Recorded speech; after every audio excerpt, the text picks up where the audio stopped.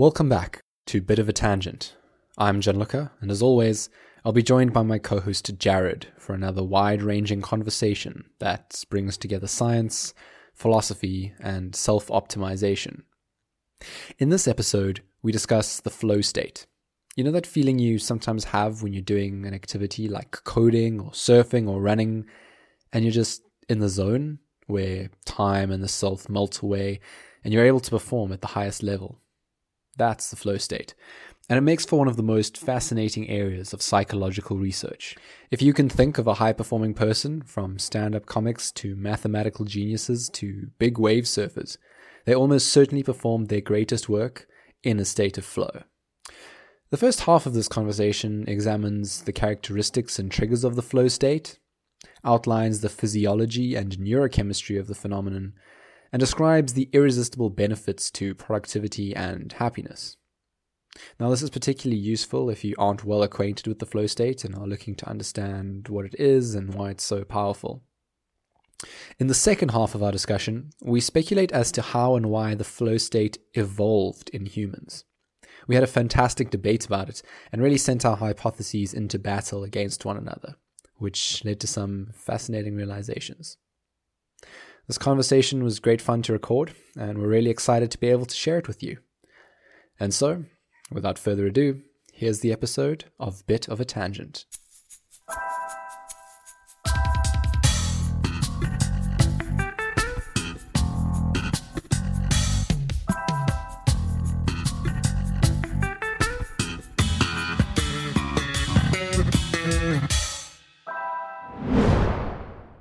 I've had this idea of the flow state and how it might have arisen historically in our evolutionary history, let's say, bouncing around my brain for a few weeks now. And it's something I've mentioned to you before and we spoke about briefly, but we never really got the chance to dig into it. And what better chance to dig into it than a podcast entitled Bit of a Tangent, where the entire premise of the show is that we start talking about a topic and branch off into the interesting things that occur to us and people apparently enjoy listening to. Well, I mean, I'm glad that people seem to be enjoying it, but I think the first thing you need to do is mention what a flow state is and why it's even interesting to talk about. Absolutely, right. So the flow state goes by many names, depending on the background. Exactly, right. So the common ones are the zone or runner's high. Musicians have various ones. I think it depends on your genre. So I think in jazz improvisation, it's called being in the pocket. But generally speaking, it's this idea of being in a state of mind, a state of being that has very prominent physiological markers whereby everything seems to just flow out of you, and the activities that you're performing and the body performing them melt together. The self seems to disappear, and your concept of things like time and self-awareness and humility seem to melt away. Yeah, I mean, so I think you've hit on classic prerequisites for experiencing this, and maybe it would be useful to talk briefly about any reliable triggers of flow in your life. As you maybe describe that trigger, you could again go through that list of sort of cardinal features, that balance between the challenge and the skill, etc., and just highlight each of them. Absolutely. I think let's actually just say up front then that there's an extensive body of research on this from psychology, and it's obviously branched out into many other fields more recently as interdisciplinary science has become more possible. But part of that body of research has identified 6 key properties or factors that characterize flow. So let me go through those 6 first. I think that's a good start. And as I say them, people might start getting an idea, but then as we could maybe trade examples of times in our lives where we've experienced this state. So the 6 that are commonly accepted are intense and focused concentration on the present moment. Secondly, merging of action and awareness. Thirdly, a loss of reflective self-consciousness. Fourthly, a sense of personal control or agency over the situation or activity. Fifthly, a distortion of temporal experience. One's subjective experience of time is altered. And finally, experience of the activity as intrinsically rewarding, also referred to as autotelic experience. So those are the 6. Some of them are more, let's say, tangible than others, while others seem to be a bit more abstract or harder to define or harder to notice. But yeah, I'm interested to know examples in your life where you've experienced flow, and then maybe we can just trade some of those and discuss how those properties come up, give people an example of what we mean. Yeah, I guess, I don't know, it's not that I struggle with flow, it's more that I always wish that I were seemingly more prone to enter it. I guess the closest that I come would be, there's sort of things that cheat flow in some sense. Like a good video game, right, has been engineered in some sense to induce Absolutely. flow. And that's a great example that I definitely want to come back to when we start talking about the more detailed aspects of flow theory. So hold that thought. Okay, I'll hold that thought. And I know one that you're going to bring up will be computer programming. So I'll hold Coding. off on Exactly that for you. I guess for me, the closest thing is sitting down to learn something. If I do it well, there's some element of flow in there. Especially if reading can get me there, but it's fairly unreliable as an effect that I look for. So it's something that I'm always interested in learning to increase the effect of. So I think that'll be Absolutely. The useful thing in this conversation for me, is maybe a keener discussion of what flow Absolutely. is and the how practical to get it. side of things, right? Because I think we can touch on some of the theory in the background and give people an understanding of what we mean. But what I presume, once we go through the benefits of flow, everyone is going to be interested in finding out is, how do you get more of this stuff, right? As soon as you hear about something that's got virtually all upside and little to no downside, you want to know how you can inject your life full of it. And that's stuff we definitely want to get into. Yeah, I think, an example that you've mentioned to me before, which I think captures this idea of why it's such an entity you want more of, is you mentioned the idea of why is it that it seems like in very extreme sports, like free solo climbing or base jumping, these very extreme niche sports where you could really die at any moment. Why do people seem to sort of pick them up much quicker than, say, someone learning to play piano or maybe just learning to play basketball, right? And what you sort of hypothesized to me, if I remember correctly, was that because these life or death moments are such a strong inducer of flow, the people practicing them are effectively getting triple or quadruple or maybe 10 times as much practice in any given session. So they accomplish in a couple of years what others may take decades to do. Absolutely, right? So, many people will be familiar with the sort of 10,000 hours hypothesis that was popularized by Malcolm Gladwell, but put forward initially by Anders Ericsson. And the idea being, to achieve mastery in any domain, you need about 10,000 hours of diligent practice in your life to get to that level.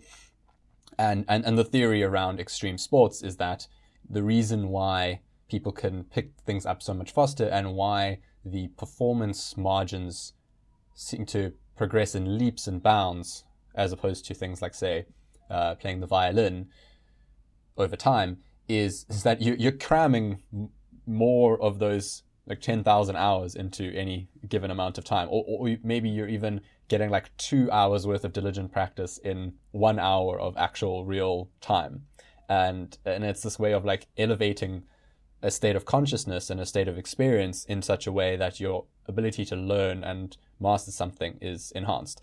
And the key trigger there is risk, right? When your life is in danger, the risk is, one might say, infinite. And so that, as we can probably all imagine, is a very focusing set of circumstances.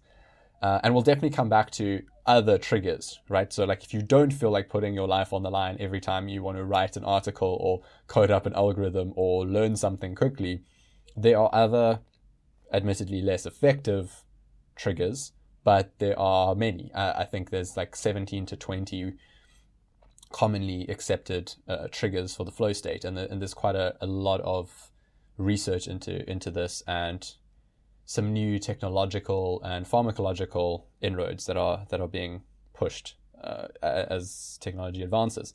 So definitely want to come to that, but I think it is important to just give a suitable grounding for this and to fill in some of the background of the story of flow, because I find that part of what makes it so fascinating is understanding that background, and it also gives you a good foundation to try and think how you can hack something, right? So to understand something well, as anyone who's tried to do like penetration testing on a computer network knows, you first have to understand how it works, right? If you're going to break something, you generally need to understand how it works first. That reminds me of a saying. I think it goes something like, you don't truly know how to use a tool unless you know how to abuse it, which is exactly that.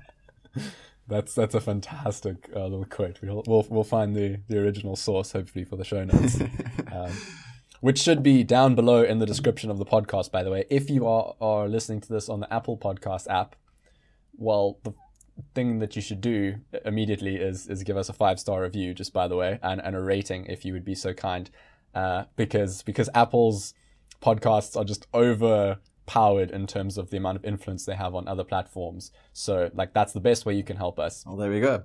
All right, plug, end plug. Shameless plug over. You know, I think if I can interject quickly, when we initially spoke about this topic, it kind of came from what you've just been talking about, right? This idea of how we can live better, or in some sense be better at the things we care about, right? And I think that's what the real interest will be for people listening, will be, why is this relevant to my life and the things I care about?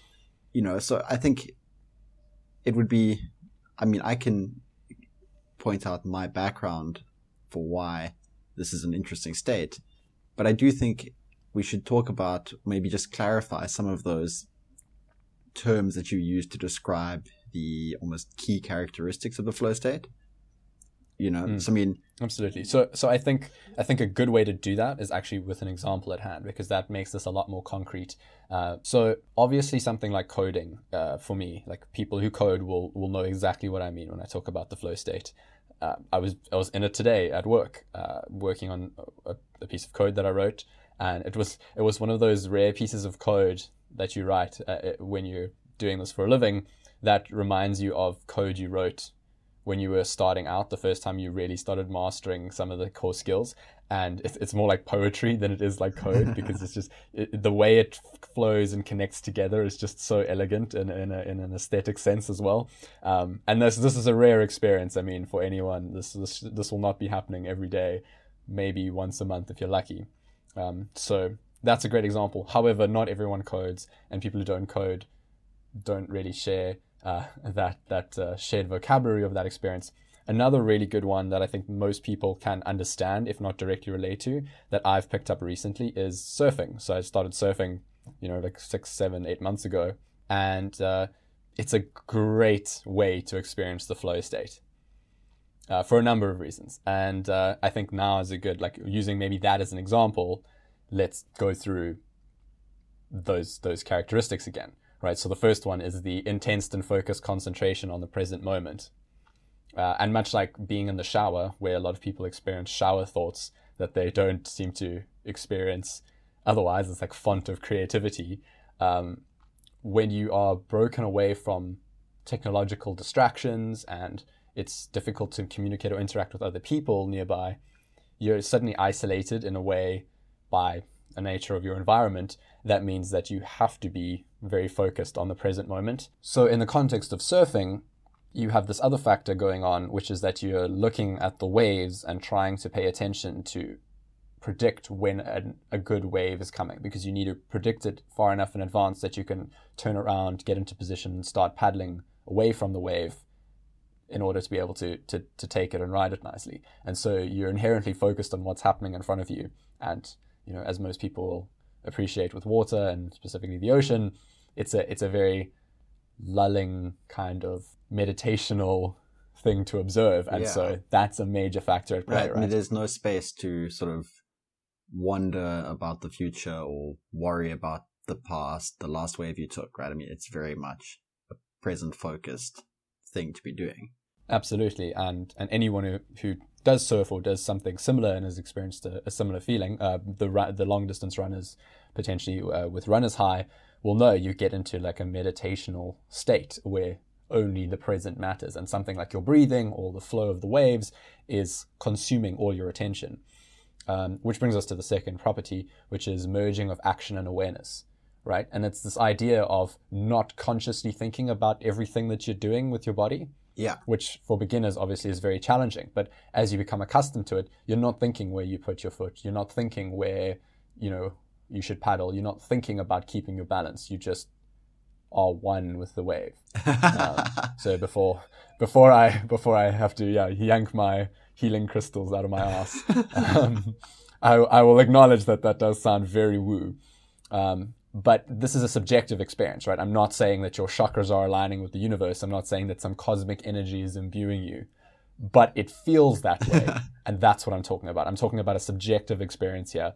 And people who can relate will know exactly what I mean, but we'll just have to excuse the weird vocabulary.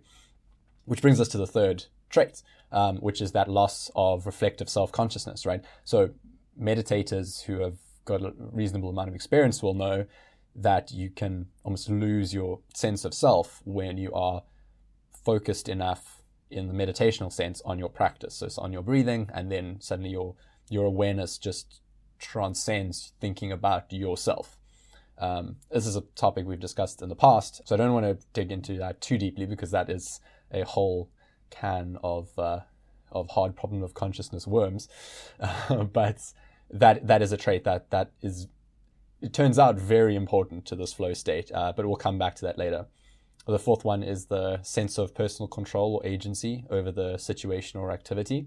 So obviously in the case of surfing, you're totally in control of the activity, right? Everything that you do gets translated into motion of the board, of you in the water, and only you are to blame if you don't get up on the wave. So you're inherently in control of what's happening and what you're doing actively. Then the fifth trait is that distortion of temporal experience, which is highfalutin speak for saying that time seems to disappear, or there's a distortion of time. It can simultaneously feel like every second that ticks by is an eternity as you watch the wave crest, as you watch it barrel perhaps. Each stroke you take, each moment of gathering your balance seems like it's going on forever and you're hyper aware of it. But yet at the same time, 2 hours in the case of surfing can go past, and it's only when you start getting, numb fingers or start getting hungry that you actually snapped out of it and you go, wow, that felt like 5 minutes. And that's another hugely important property of the flow state. So for people who've ever gotten lost in some project and suddenly looked up and gone, oh shit, it's 3 a.m. and I was totally absorbed in that for 5, 6, 7, 8, 9, 10 hours, didn't eat, didn't feel tired, didn't stand up even, when other times they can't go 5 minutes without checking their Twitter feed. That is very much that experience. And finally, there's that sixth trait, which is the experience of the activity as intrinsically rewarding. You aren't doing this to gain something. You just are doing it because it is all that you see.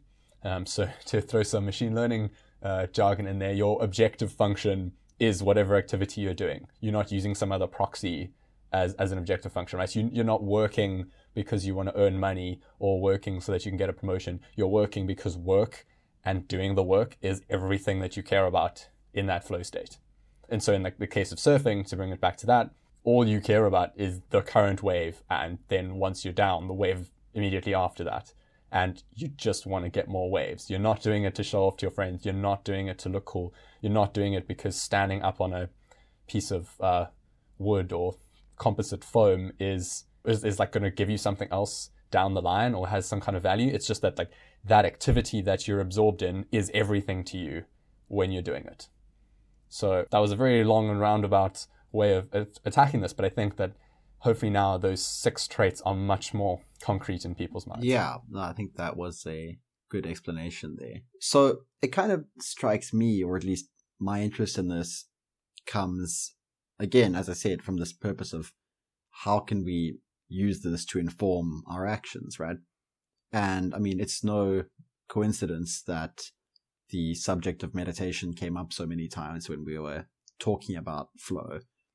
And I think more than just talking about or giving descriptions of it today, I think the really interesting meat of the conversation kind of comes from 2 directions, right? One will be asking ourselves the question, why as human beings did we even evolve this capacity to experience this set of conscious states, right? And I think the second interesting avenue here is along this direction of focus, attention, and awareness. I'm coming at this from the perspective of someone who is currently in the middle of the project of trying to just reclaim my attention, right? From every company and internet service that has scattered it or claimed it in some sense. Whatever it is that you value in your life, right? The only things you really have are time and attention to give to that time, right? In some sense, we only ever have time, but I always add the caveat of attention, because it doesn't matter how much time you have if you don't have the quality of attention to pay to it, right? So from those 2 points of view, and we can go into whichever one you feel like first, there are just several key ideas to get into. Absolutely. And this is the thing that's so interesting and so appealing about flow and the flow state, is that it gives you this force multiplier effect with your attention, and it allows you to spend your time much more meaningfully in more ways than one, right? You're simultaneously able to be more productive, but also enjoy doing things more. And so it's one of those like rare cases of something that feels like almost a silver bullet, right? So like another example would be sleep when it comes to health and wellness, right? Getting the adequate amount of sleep seems to address like 99% of the health issues that people care about, right? It seems like that silver bullet. Yeah. And in the case of spending your time and your awareness and being productive and doing meaningful things with your life, flow seems like an analogous silver bullet. And so, I mean, there's hard research to back this up over years, right? I mean, the field began in the late 1800s and, saw huge amount of work and growth and development from, let's say, like the 1960s, 1970s onwards. And so, like, one really interesting result actually came out of the McKinsey Consulting Group, who looked at a whole bunch of work environments and quantified the amount of impact that the flow state seemed to have on the productivity of the workers. And they found that getting more flow state per week than your competitors gave you like 1,000-fold productivity boost. And this is on the assumption that your competitors are getting next to none, right? So they have like an open office and everyone can just interrupt each other all the time, right? That kind of effect size is just impossible to ignore, right? Even if you can assume that their methodology was completely invalid, like statistically speaking, that's incomprehensible. And the results on this can just be found everywhere. And it's really, really incredible stuff. So yes, absolutely what you're saying about how much time you have, how you spend that time, and the quality of attention in that time. And flow is inherently linked to all of those things. But one other aspect of flow that we haven't touched on that I think will be important when we start talking about maybe why flow evolved is the physiological and biochemical properties and underpinnings of flow. And I think as the the resident medical expert in this podcast. Oh, expert's a dangerous word. In this podcast, it was declared. Out of the data scientist and the medical student, I think the medical student is in this case slightly more qualified to talk about the biochemistry and physiology of the flow state. So if you have some thoughts on that and maybe want to elucidate. Yeah. So there isn't actually very much known about the very specific neurochemical substrates of flow. I don't think anyone will be too surprised to imagine that adrenaline and cortisol, your two stress hormones, play a big role here, right? Those are likely culprits in whatever's going on. From what I've read, a good way to think about it is in the same way that one of the features that underlies a flow state is that perfect balance, right, between your own skill level and the challenge with which you're faced, right? You don't want something that's too difficult because you give up and you're disheartened, and you don't want something that's too easy because you become bored, right? So basically flow could be seen as that optimal spot balancing those two things. My reading, very quickly, admittedly, of whatever literature I could find on this is that the physiology of flow kind of seems to mirror that general conception. So you're not entirely on the fight or flight mode. You're not just dumped full of adrenaline and super high cortisol levels and lots of stress, but it seems like you want some measure of parasympathetic or what people would maybe call rest and digest tone or activity to almost counteract that or balance it. And so when you look at these studies talking about people in the flow state, their respiratory rate or the volume of their breathing tends to increase, right? If you think about someone having a panic attack, right? The classic thing of someone having a panic attack will be a rapid, fast, shallow breathing pattern. And so if you think about it, panic attacks and anxiety have a really strong component of those stress hormones we were talking about. So there's something qualitatively different about the stress of flow and the stress of something like a panic attack. And it lies in this regulation of the balance between the two branches of your autonomic nervous system. The other interesting piece of the puzzle is sort of the ways in which flow is related to sort of psychological aspects of us. For example, if you look at the personality traits associated with increased or decreased propensity for flow, right? Particularly neuroticism, if you think of that big five, openness, agreeableness, etc. And one of them is neuroticism, which is kind of your propensity to imagine bad outcomes, right? To worry, It's a nice way of putting it. I like that. To care about the opinions of others, right? High neuroticism seems to be at least somewhat detrimental or at least inhibitory to easily accessing flow, whereas very low neuroticism people apparently have a much easier time.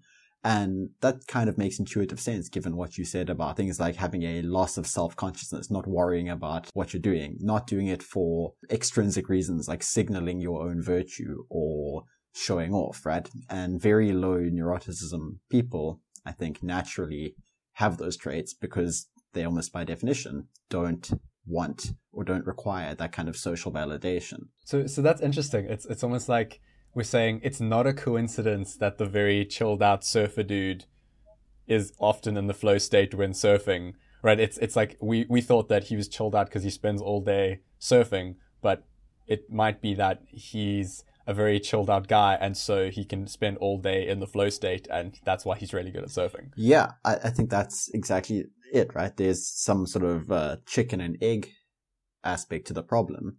Related to that, I think, it is really interesting just to think about the kind of difference in effect of those two hormones we mentioned, right? So acutely your adrenaline or noradrenaline, and then the effect of cortisol, right? So they can both be acute stress hormones, adrenaline usually more than cortisol.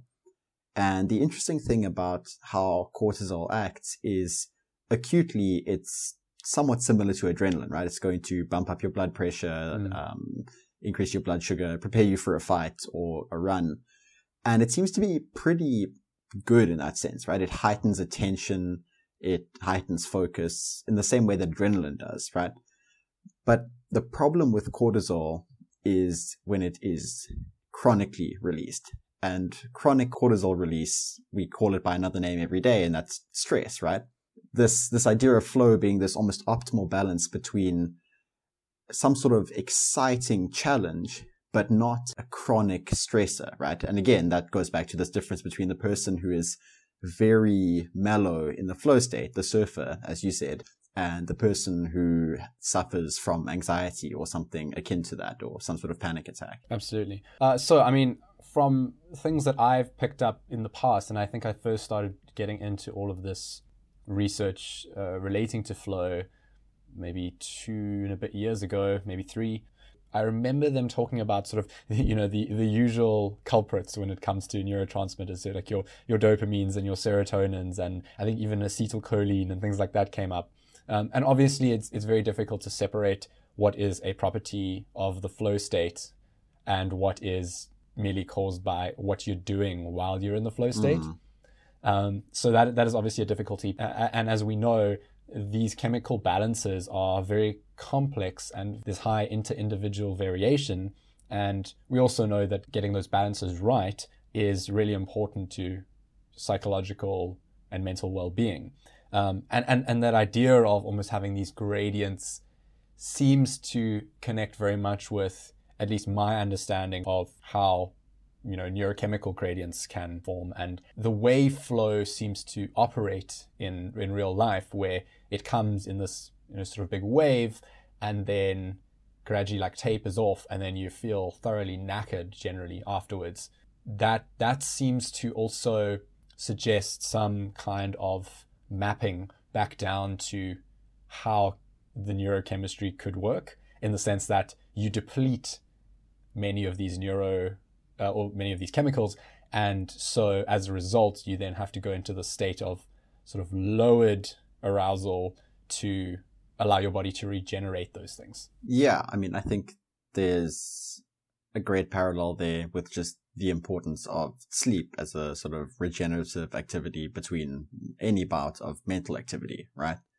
So it strikes me rather as intuitive that on some level all of those neurotransmitters are involved, and it would be interesting, I think, in the future to maybe read more and find out what is the best state of our knowledge. I kind of view one of the more important projects in my life, at least, is decreasing the gap between the things which can induce flow, whether it's video games or surfing, and the set of all things where you could experience it.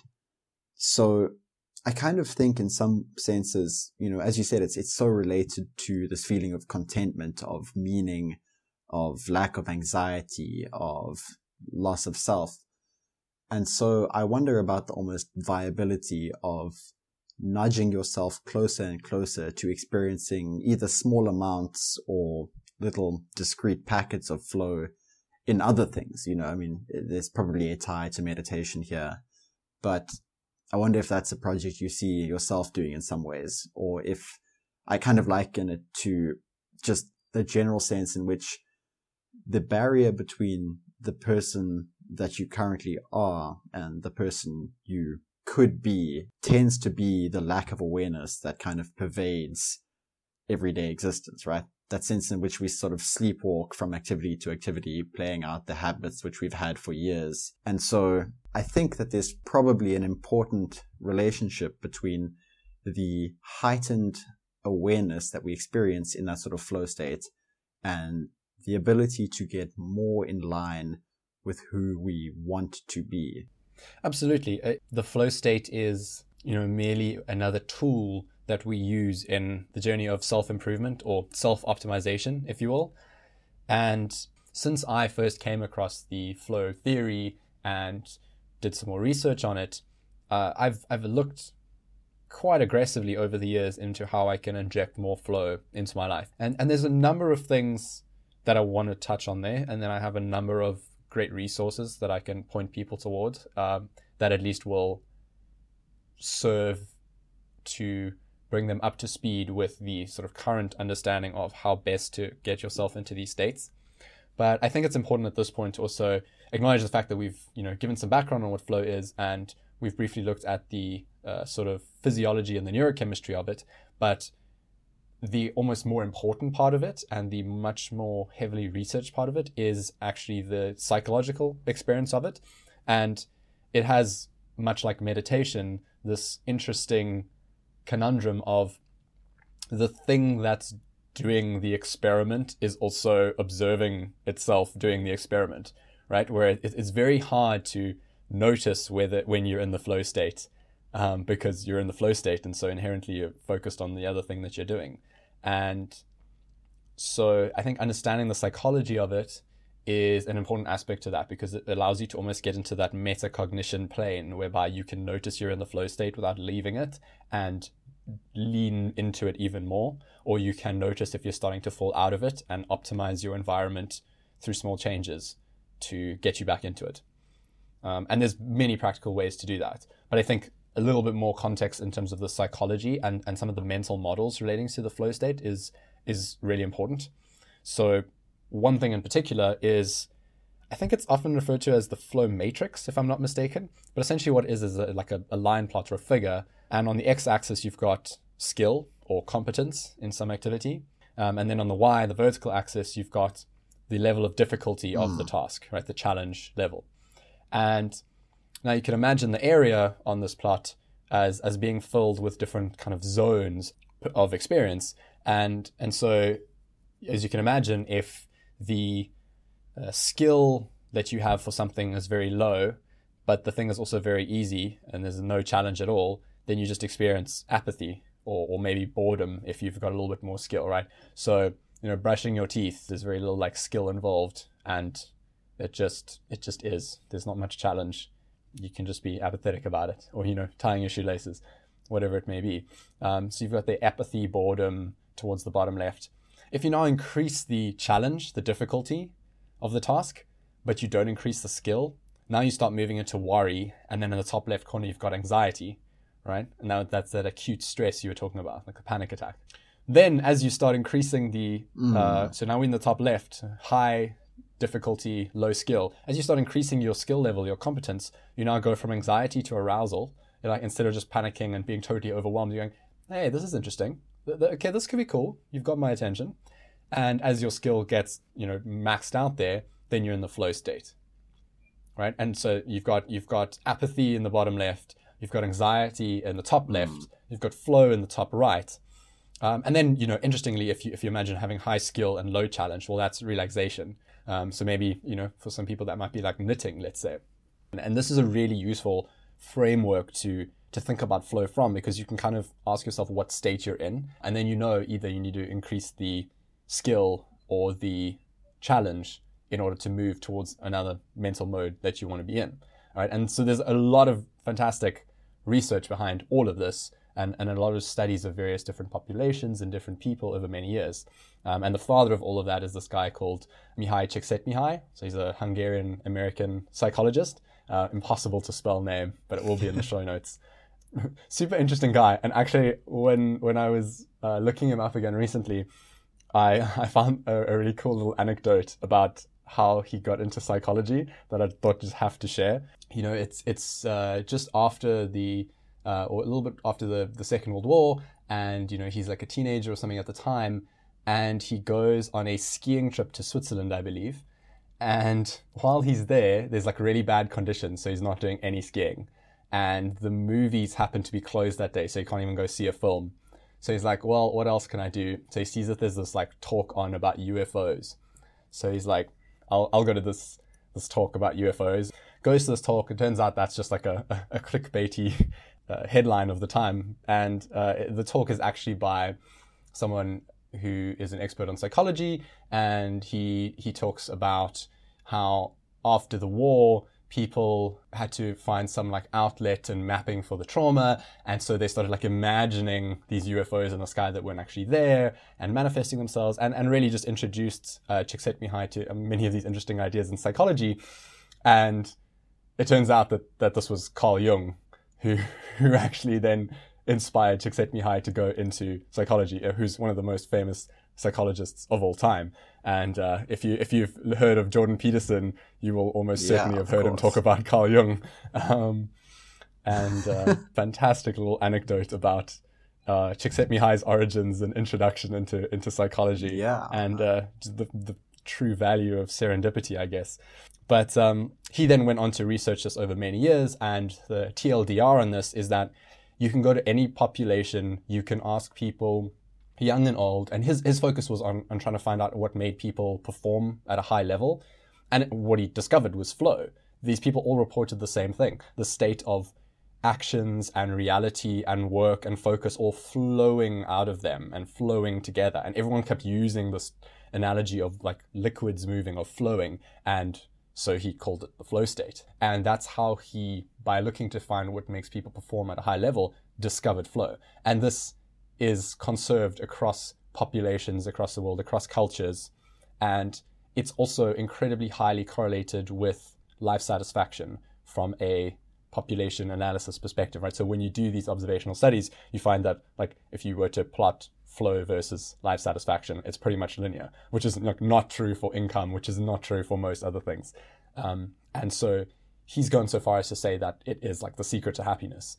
And I think given that, and given the fact that you can have these reported improvements in your performance when in the flow state, I mean, how could you not try and inject your life with as much of this as possible?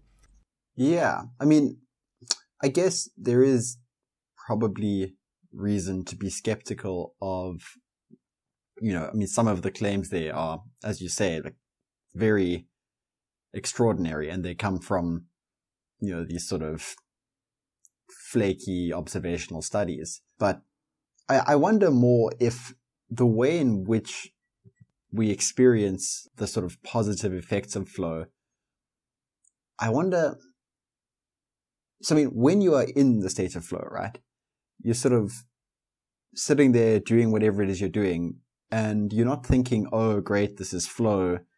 The thing is enjoyable, right? And so in some sense, I think a wise thing to do sometimes is to try and, instead of adding more solutions, try and remove problems, right? Yeah, ask first what you can take away before asking what you can add. And so, that's true in medicine. Sometimes instead of adding new medications, the best thing to do is, for example, quit smoking. Just a trite example, right? So maybe I'm just thinking, the benefit of flow here is not that you are, deriving some long-term positive valence out of it, right? It could also just be the effect that whilst your attention is so captured and tied up in this thing which feels intrinsically meaningful, well, those are not moments where your attention is free to go and be neurotic, to go and be needy, to wonder what people think about you, to worry about the past or the future. And so in some sense, flow is just is what you could call a skillful use of attention. It's taking away your ability to worry and prevaricate. You're living totally in the moment, in the way that something like meditation tries to achieve as well. And I do acknowledge that there's definite differences between meditation and being in the flow state, but also some striking similarities. There's that adage that anxiety is being stuck in the future and depression is being stuck in the past. And so it's like, well, if you eliminate those, right, you're eliminating like 99% of your suffering. Like, unless in the present moment you're being tortured. And even then, it's a lot of the pain of torture is presumably the anxiety about the fact that it won't stop.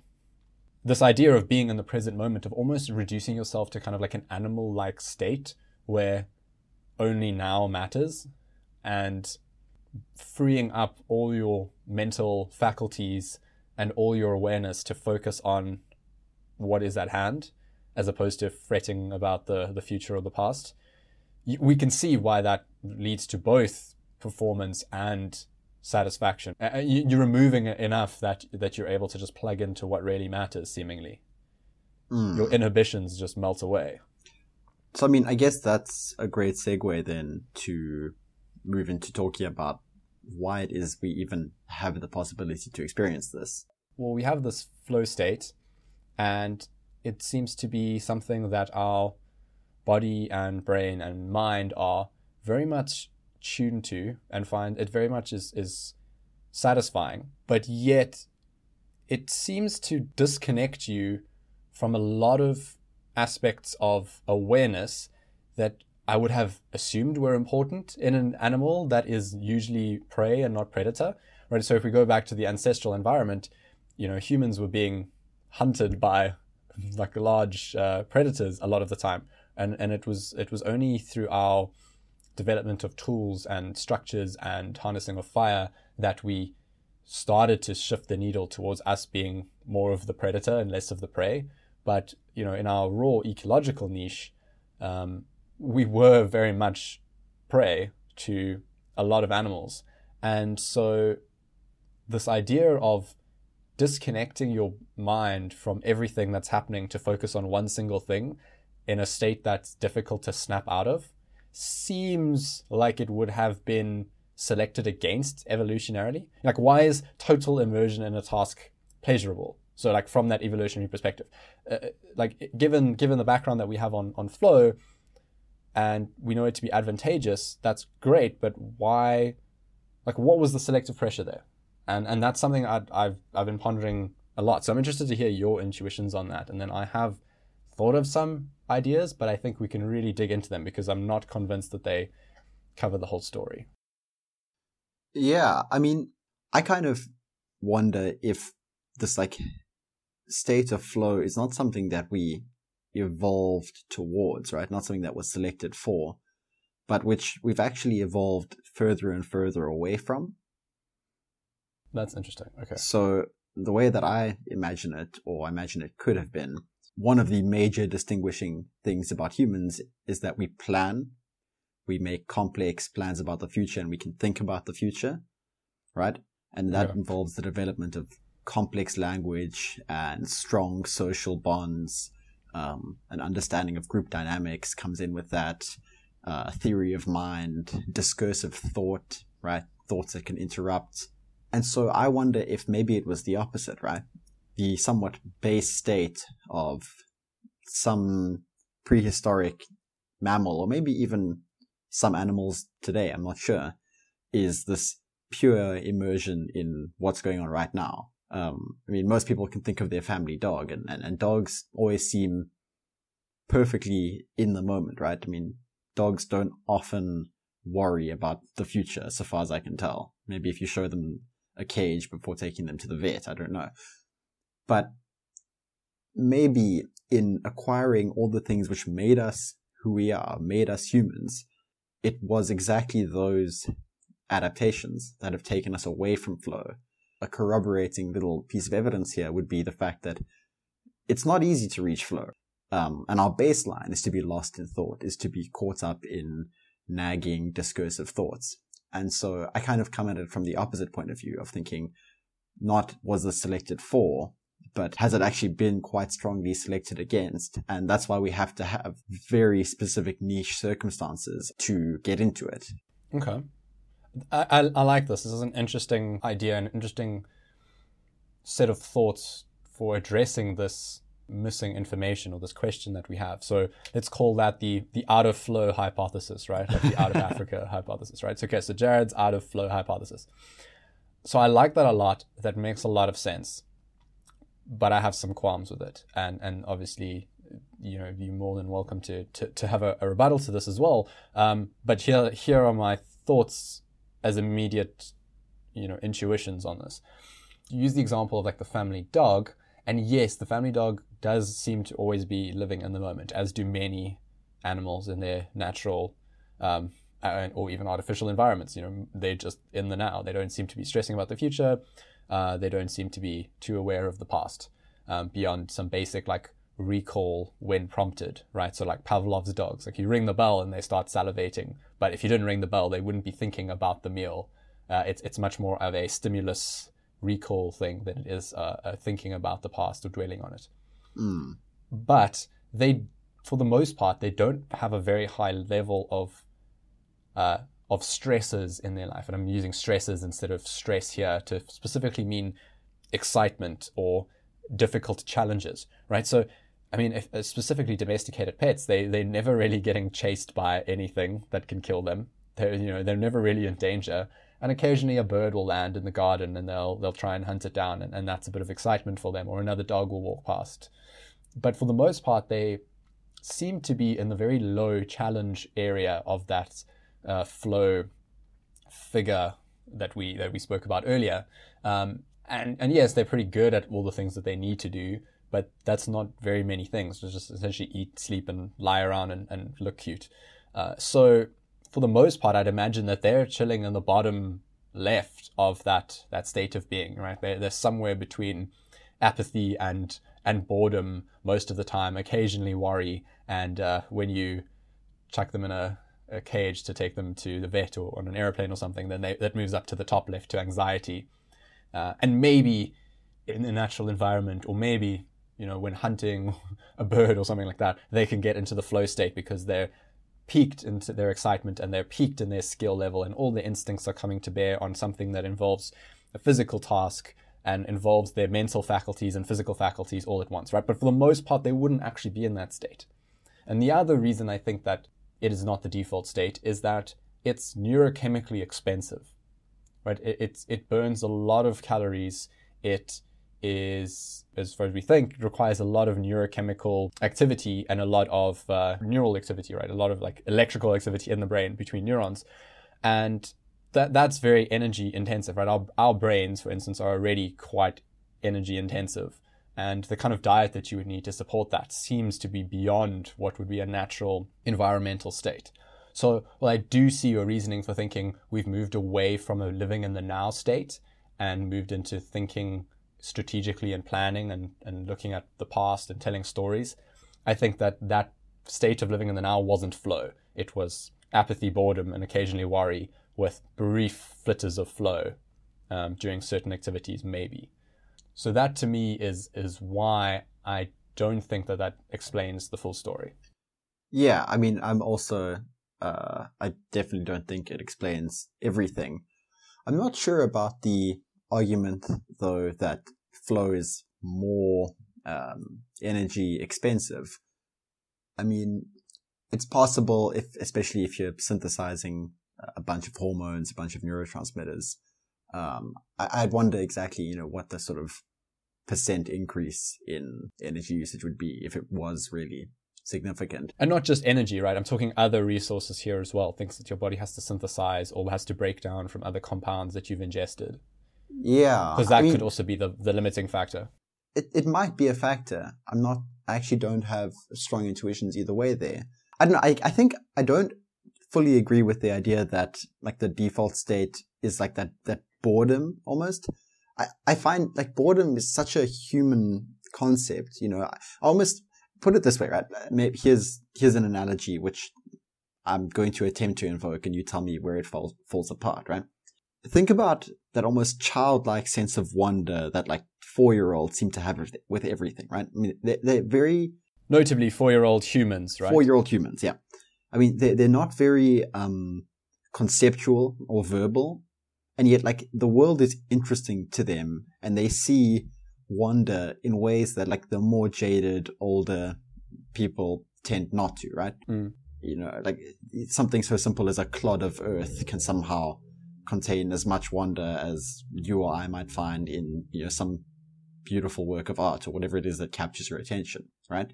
Absolutely. And so I almost see like boredom as being this product of our overly cynical, overly active minds that have now decided that they've predicted all of the novelty away, right?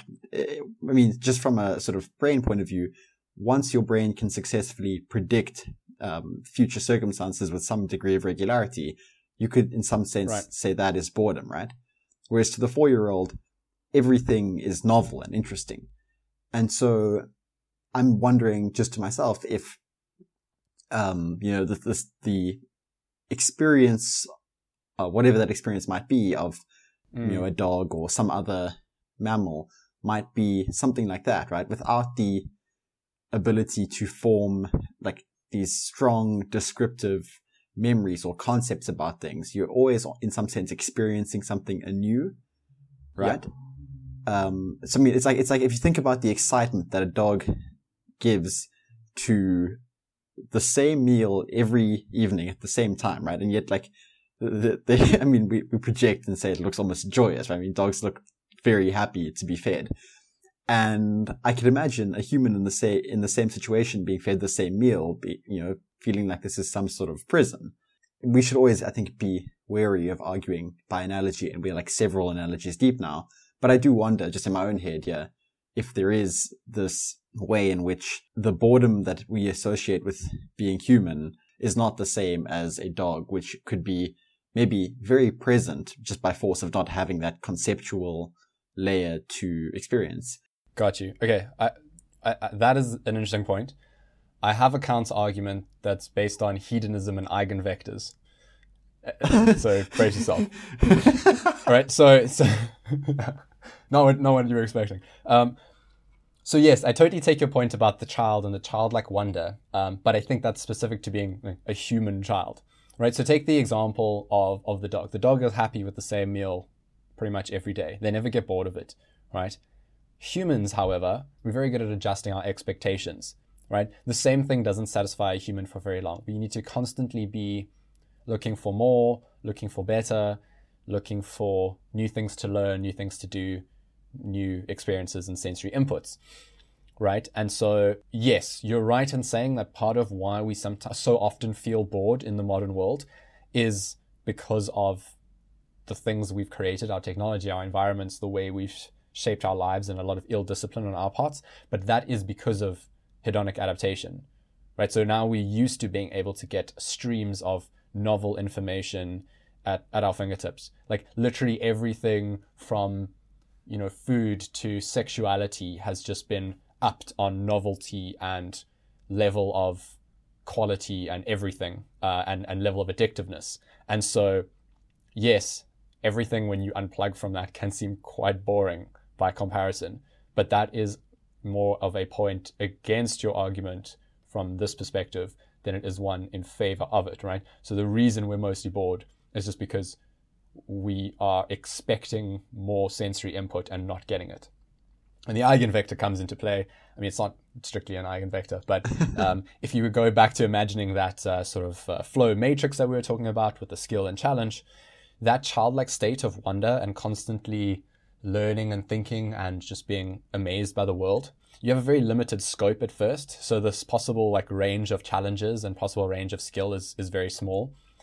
So instead of strutting, around that flow space, and now imagine that you're just scaling the axes out bigger, and the child is now on this perfect trajectory of the x equals y line, just moving up towards the top right, almost all the time. And when they're not like that, they're really unhappy. They're crying because they don't have some physiological need satisfied, like food or sleep, or they're sleeping 12 to 16 hours a day, depending on their age, right? So this is part of my reason why I say it's presumably quite energy intensive to be in that state all the time, because when you do it, you get exhausted, and children seem to be in that state a lot, and they get pretty tired the rest of the time. And so I think that you do feel that childlike sense of wonder when you are in the flow state, especially when learning things or tackling challenges. And I think when you're a child, the challenge is stacking some blocks on top of each other, and that's maxing out the challenge, that's maxing out your skill. As an adult, that's writing a novel or an incredible piece of code or launching things into space while also revolutionizing the autonomous motor vehicle industry, whatever it might be. And I think this ties in very much so to the idea that I wanted to come to earlier when you mentioned one of the activities that gets you into flow state, video games. Video games are an example of something that's deliberately designed to constantly keep the challenge and your skill at the same level. That's the reason why you have difficulty settings in games. That's the reason why modern games dynamically adjust the difficulty level depending on your performance. So if the challenges are too far above your skill, they make it easier. Too far below, they make it harder. And they're constantly keeping you in that flow state to the best of the game designer's ability by matching the challenge to the skill level. And some games just have this like inherently baked in. Like if you think of like endless runners, like a temple run or like a doodle jump or even something like Pac-Man, like as you like progress, it just gets faster and harder or more of something. It just increases. So like your skill will constantly be tested at the maximum level of challenge. And so video games are an example of like humans actively hacking the flow state, but instead of spending it on something that is probably more productive in terms of our modern values, it's spending it on just being in the state, right? So you might think of it as being like the kind of porn of the flow experience, in that it doesn't lead to like reproduction or some other like inherently like valued outcome, but it does put you in the flow state and give you that sense of pleasure. And like this is personally one of the reasons why I try and stay away from most video games as much as possible, because I get super into the flow state, and I'm naturally a person who's very, let's say, flow sensitive. And I mean, I can, if I'm working on a project, I can go like days without eating or hardly sleeping, and I'm just glued in, and all I think about is that thing that I'm doing. And crazy. So you can imagine that applied to playing Call of Duty and see where this can get very dangerous. Yeah, I can imagine. I mean, it's striking that we didn't mention it earlier, but I think we'd be remiss not to mention. But I mean, surely sex and sexuality has to have, like, again, a sort of back door into the flow state, right? I mean, one of the prerequisites. if your sex no is backdoor back puns, door. Thank you. No, thank you. But I mean, one of the factors which obviously can bring on the flow state is like a very tight feedback loop, right? And I mean, that's possible in many things, right? You play the wrong note on the violin and and I guess with sex, at least on your own perception of it, you'll again have that tight feedback loop. So I'd imagine that's, if nowhere else, someone is experiencing flow, that's one place where they might be. Yeah, you're totally right, games. But I'm still caught up on tight feedback loop. I swear to God, I didn't plan that paragraph. And if you're not getting a tight enough feedback loop, you can go and backdoor the experience of flow. So what have I done? That's going to be a soundbite. Yeah, it begins. I guess. And then maybe sort of the last thing we can touch on is this idea of group flow. So to go back to earlier when you asked, what kinds of flow experiences do I have? I realized at some point in the conversation that the one that I hit with some regularity and I really enjoy doing is, I mean, it really is purely for my own amusement, but I really enjoy making jokes. And at some point, that feels like flow to me. And I mean, I'm not saying that anyone finds me particularly funny. I find me particularly funny. And that's honestly all I'm doing it for, is I can laugh at my own jokes. And yeah, you're in the flow state. And I mean, stand-up comedy has got to be one of the, like any form of public speaking for starters, but then in addition to that, stand-up comedy, because tight feedback loop, super like high threshold for like how good you have to be to get a laugh out of people. And then you've got the added like social aspect of it, and as you say, group flow. There's something let's dig into that now. But yeah, I'd imagine that stand-up comedy is one of the most flow-centric or flow-oriented activities out there, where flow state is everything, and I think that's why it can be addictive. I suppose any form of like live performance really would just be digging heavily into that from both the social aspect and the personal aspect, right? You've got this whole crowd who's absorbed in something, and then the person absorbed in the thing bouncing that back off with them, right? But yeah, group flow is a huge component of this, right? So a lot of people experience this at like concerts.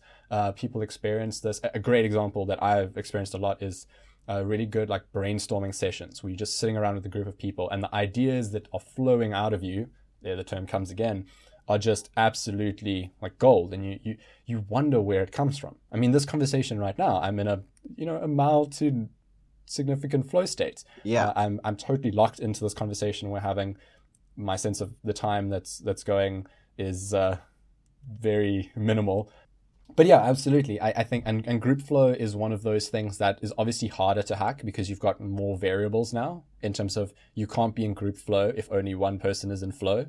And so to get everyone in flow is a challenge.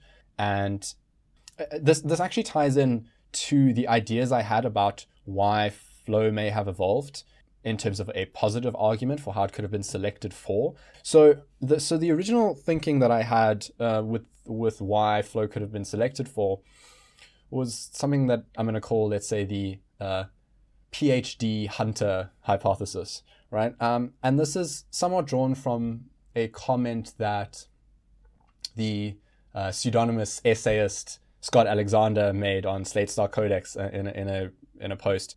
The idea was that hunting is actually incredibly hard. Like being a hunter-gatherer, and specifically the hunting part of that, is like way harder than we give it credit for. And they go through like various examples of different hunting strategies that were cultivated throughout the world. It's like one was like Inuit hunters for hunting a seal. And I mean, you have to be able to hunt a polar bear to get the certain bone that you need to make the spear to hunt the seal. And you have to know how to detect their breathing holes and pack the ice in a certain way. And I mean, you need this incredible amount of knowledge and experience and skill. And so the idea being that hunting successfully is much less like being a Boy Scout and much more like having a PhD, right? Like the most experienced hunter in a hunter-gatherer tribe would have been the equivalent of like someone who is a professor with tenure of some topic. They were absolute and on the same level as we treat those people today in terms of the level of detail and the level of experience that they had. Like I think we do our ancestors a great disservice by assuming that they didn't know a lot of stuff. And I think they were incredibly knowledgeable. So that's the first thing to realize. And so my thinking was that being in the flow state will then maximize your performance because you're very focused on the task you're trying to achieve. You're very tuned to the environment and to your body, and you're able to perform, to run faster, to react quicker. If you're killing a polar bear to get their bones to hunt a seal, which might slip away through your eyes, all of those things involve being tuned into your senses and being ready to act and perform. And the payoff from that is huge, right? So the little bit extra energy that you burn being in that flow state is made up for by all the meat that you get from the things that you hunt. You see, now I'm much more with you on your initial point, because now you could almost view the difficulty we experience getting into the flow state as you say, preventing us from being in this very vulnerable state when we're just socializing or dealing with normal human problems. But as you say, it could also be this fantastic driving incentive that has driven much of the cutting edge progress. Okay, that's a really interesting way of thinking about it. And then more recently, I was thinking about this further whilst thinking about the concept of group flow and the fact that what actually sets humans apart from the other apes is not our raw intelligence. Like chimpanzees and orangutans and some other apes can perform as well or better than us on like some basic like memory tasks that we abstract away from like human levels of understanding of maths and things like that, like just recall and shape manipulation and 3D rotations and those kind of things. They're just as good, or if not better. But what they're terrible at is conveying information to each other and across generations and teaching each other. So it seems that like cultural evolution is actually the more important thing here. And I'd love to do one or more episodes on this topic, but we don't have time for it now. But the idea being that the thing that actually sets humans apart is not our intelligence, it's our ability to communicate and share ideas and coordinate. Like on your own, you can't do very much. No human being alive today could even make a pencil from scratch, but yet collaboratively, we're able to put people on other like celestial bodies. We can send people to the moon. We can send things to Mars. We can create satellites that we launch into space. We can develop the internet, all these kind of things, like with breakthroughs in every dimension by coordinating. And my addendum to the PhD hunter hypothesis is that obviously group coordination is hugely effective when hunting, and it's a huge force multiplier. So you see this in like wild dogs, for instance, or pack wolves that hunt together. They get that huge force multiplier effect. So now imagine humans doing this, but on the scale of human coordination. And imagine getting into that group flow state whereby, much like that basketball team seems to just be unstoppable, where they know where every player is going to be and they can do blind passes and catch it in midair and slam dunk it down, and they can make up like 100 points to win the game in the last quarter. A group of hunters would be in that same kind of state when they are trying to make this crucial kill that will win them the respect and adoration and reproductive preferences of their whole tribe, right? And that, I can imagine, would be like super triply, quadruply selected for. And so coming from that perspective, it doesn't seem like, it seems like a no-brainer that flow, and specifically group flow, which is also just great in general around a fire for sharing ideas, is super important. Yeah, what a beautiful note to end on. You know, we're busy creating a podcast that is hopefully contributing to that human activity of sharing knowledge amongst ourselves and with others. And as you've just outlined, it is in some sense the reason that our society has come as far as it has. So yeah, unfortunately, I'm so deep into the flow of this now that I almost need someone to physically remove the mic from me, because I have no desire to stop. However, I do appreciate the fact that we've run long. However, if you're listening to this and you're in the flow state, write to us, send us an email at podtangent@gmail.com, or tweet us on Twitter, at podtangent is the handle there, or we even have Instagram, also podtangent. Everything's podtangent. We won that freaking SEO battle. Like, you can assume that if there is a social media platform or a thing out there and we have a profile on it, the username is podtangent, including the website, of course. So yeah, if you have interesting experiences, if you got into the flow state listening to this podcast, let us know. And also let us know which aspects of this you'd like to dig more into. I mean, I have so many more ideas on this. Haven't even touched on things like the modern approaches to flow hacking, some of the pharmacological and technological ways people are augmenting the flow state, the practical tips that I've acquired over the years for hacking flow, ways to trigger flow in the modern world in both group and individual settings. There's so much more here. I would love to talk more about this, and I've experimented with this personally a great deal. So if you're listening to this, if you would like to hear all of that, please let us know, because that gives us a great idea of what people want to listen to, because ultimately we are not just creating this for ourselves, as enjoyable and as flow-inducing as it is also for the people listening and their interests. So let us know. Perfect. Sweet. Let's put it to rest then. All right. Until next time.